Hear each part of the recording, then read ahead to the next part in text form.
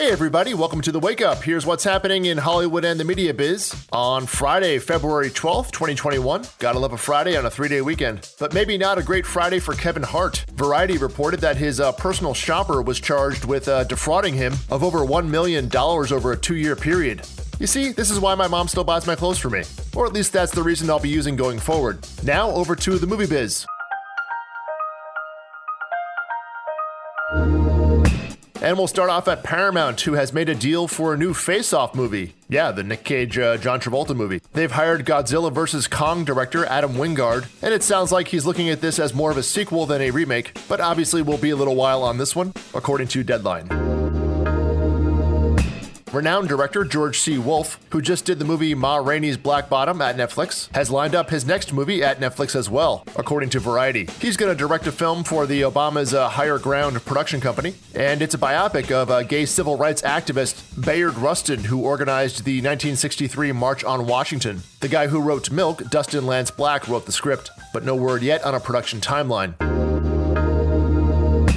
And now just a couple of quick items back to back. Disney announced that they're still, quote, intending for Marvel's Black Widow to come out in theaters, but are not quite committing to that current May 7th date, which is less than 3 months away. So yeah, it's moving.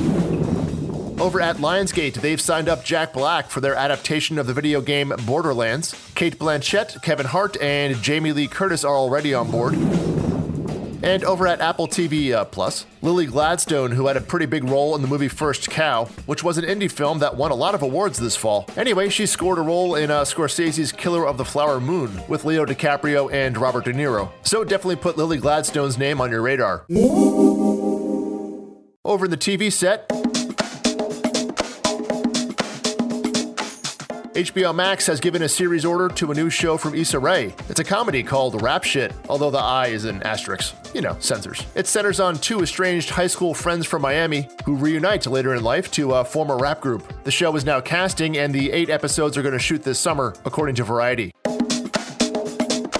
Over on the NBC, Brooklyn Nine-Nine is going to finish its run. Its upcoming 8th season will be its last, but that 10-episode season is not going to air until at least the fall. Over at Netflix, the creators of Game of Thrones have set up their 3rd series at the world's most popular streaming service. This one's called The Overstory and is based on a book, and has Hugh Jackman as an executive producer, and I'm pretty sure he's attached to act in it as well, although it wasn't exactly clear in the Hollywood Reporter piece. Anyway, the story centers on a world that exists alongside ours, but is far more resourceful and inventive, and what happens when a few key people from our world become able to see that other world. So kind of like Manhattan and North Jersey? Anyway, Dan and Dave, that's the Game of Thrones guys, they're still writing and developing this, so gonna be a little while on this one as well.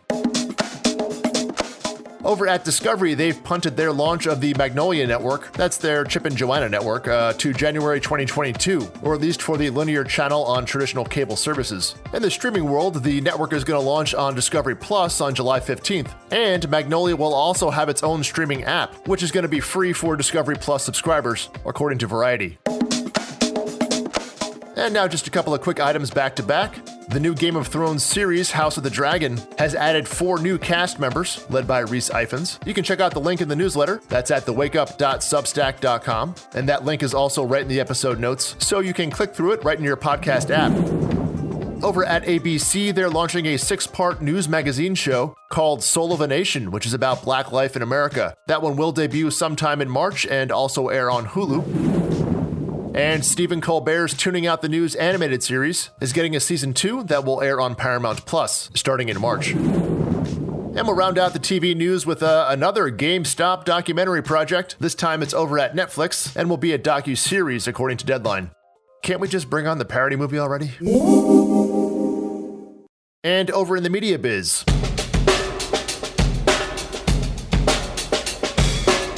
Disney Plus now has 95 million subscribers worldwide, which is now roughly half of the Netflix total. They're up to 203 million. Disney Plus grew its subscription base about 3.5 times as large as when they started 2020, and they added about 8 million subscribers in December alone.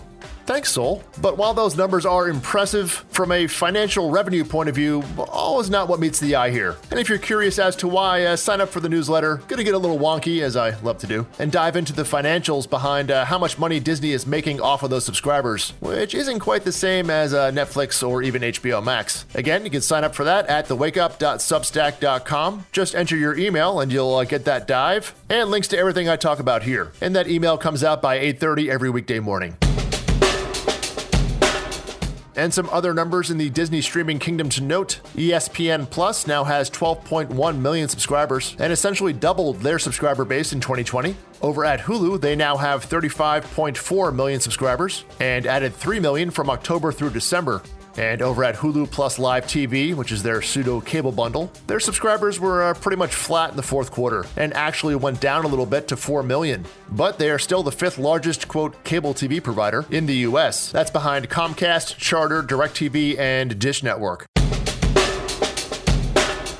But over at Peacock, some, not so great information leaked yesterday, courtesy of The Information, which is a subscription news website. They got their hands on some internal financial reports from NBC Universal indicating that Peacock is only really used by about 11.3 million households, despite NBCU emphasizing that they have 33 million account signups. So essentially, 22 million people have signed up for an account, but then not really used it, at least according to these numbers. And one more not so great figure, only about 1.3 million accounts out of all of those numbers pay for the $10 a month advertising-free premium version of Peacock, 10 months after the launch of the product, according to the roundup of the news in Next TV.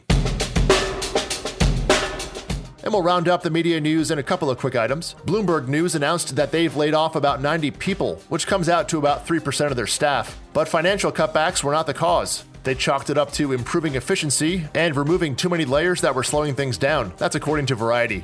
And over at Warner Media, they're going to rebrand their HBO Go streaming services internationally as HBOMAX starting in June. So the middle of 2020 will be the first international rollout for HBO Max. Over in the trailer house, Netflix gave us one for a movie called Yes Day. That is a Jennifer Garner-led family comedy and premieres on March 12th. And it centers on a day where the parents have to say yes to every idea that comes up. That should work out well.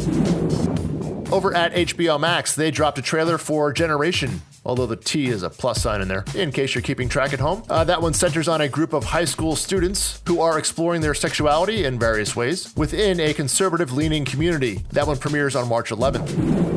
And TBS gave us a trailer for their reboot of Wipeout. Yes, the big red balls are back. This time hosted by John Cena, Nicole Byer, and Camille Kostick. That one premieres on April Fool's Day, April 1st. Links to all those are in the episode notes. Just hit that details button below the episode title in your podcast app.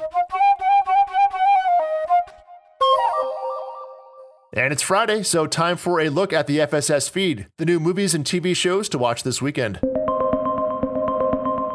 All right, starting off today, we have a lot of new movies. Over at HBO Max, they have Judas and the Black Messiah. That one also hits movie theaters, of course. That one stars Daniel Kaluuya and Lakeith Stanfield in the story of the FBI and the murder of Black Panther Fred Hampton.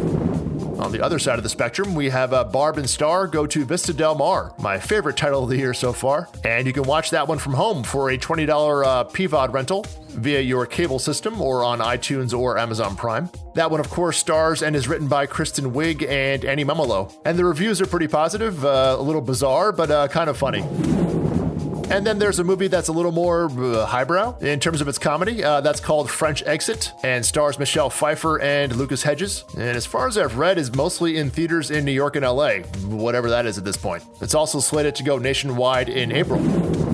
Next up is Minari, which was a big hit on the film festival circuit and got on many top 10 lists this year. That one stars Stephen Yeun from The Walking Dead and centers on a Korean-American family adjusting to life in Arkansas. That one's in movie theaters and is also streaming in a proprietary screening room run by its distributor A24. The link to that is in the newsletter. Essentially, they're screening it every day at 7 p.m., where you buy a ticket to screen it at 7 p.m. at home, but they're limiting the amount of tickets, and it's currently sold out through February 22nd. So do with that what you will. But you can rent it on iTunes for $20 in about 2 weeks, so maybe just wait till then.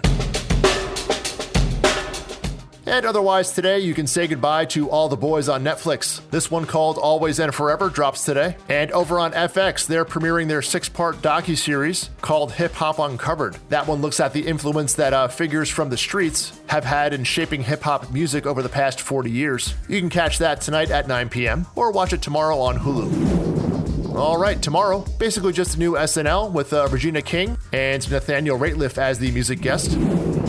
And on Sunday, American Idol returns on the ABC at 8 p.m. Stars has a new 6-part series called The Luminaries at 9:30 p.m., which is a star-crossed lovers period piece based on a best-selling book. You also have John Oliver returning on HBO at 11 p.m. And over on CNN at 9 o'clock, they have their new travel and food series, Stanley Tucci's Searching for Italy. And I hear he knows a lot about it, so I hope he finds it. As always, this thing is free, so please share it with your team, coworkers, or any colleagues or vendors you do work with. I mean, it's Valentine's Day weekend. We'll just count it as your gift to me. I mean, those provocatively shaped chocolates last year were great, but let's do this in 2021. And we'll play me off today with some new old Taylor Swift. She has finished her re-recorded version of her 2008 album, Fearless, which will come out on April 9th. And she's added 6 more new never-released songs, which are still not released. But she did give us a new re-recorded version of Love Story, although this version she now fully owns. So congrats to Taylor on the first step in regaining ownership of her music, and happy President's Day weekend to you. Yay, presidents. Well, except the last one. And Taft. Don't get me started on Taft. Have a great weekend, everybody. I'll see you on Tuesday.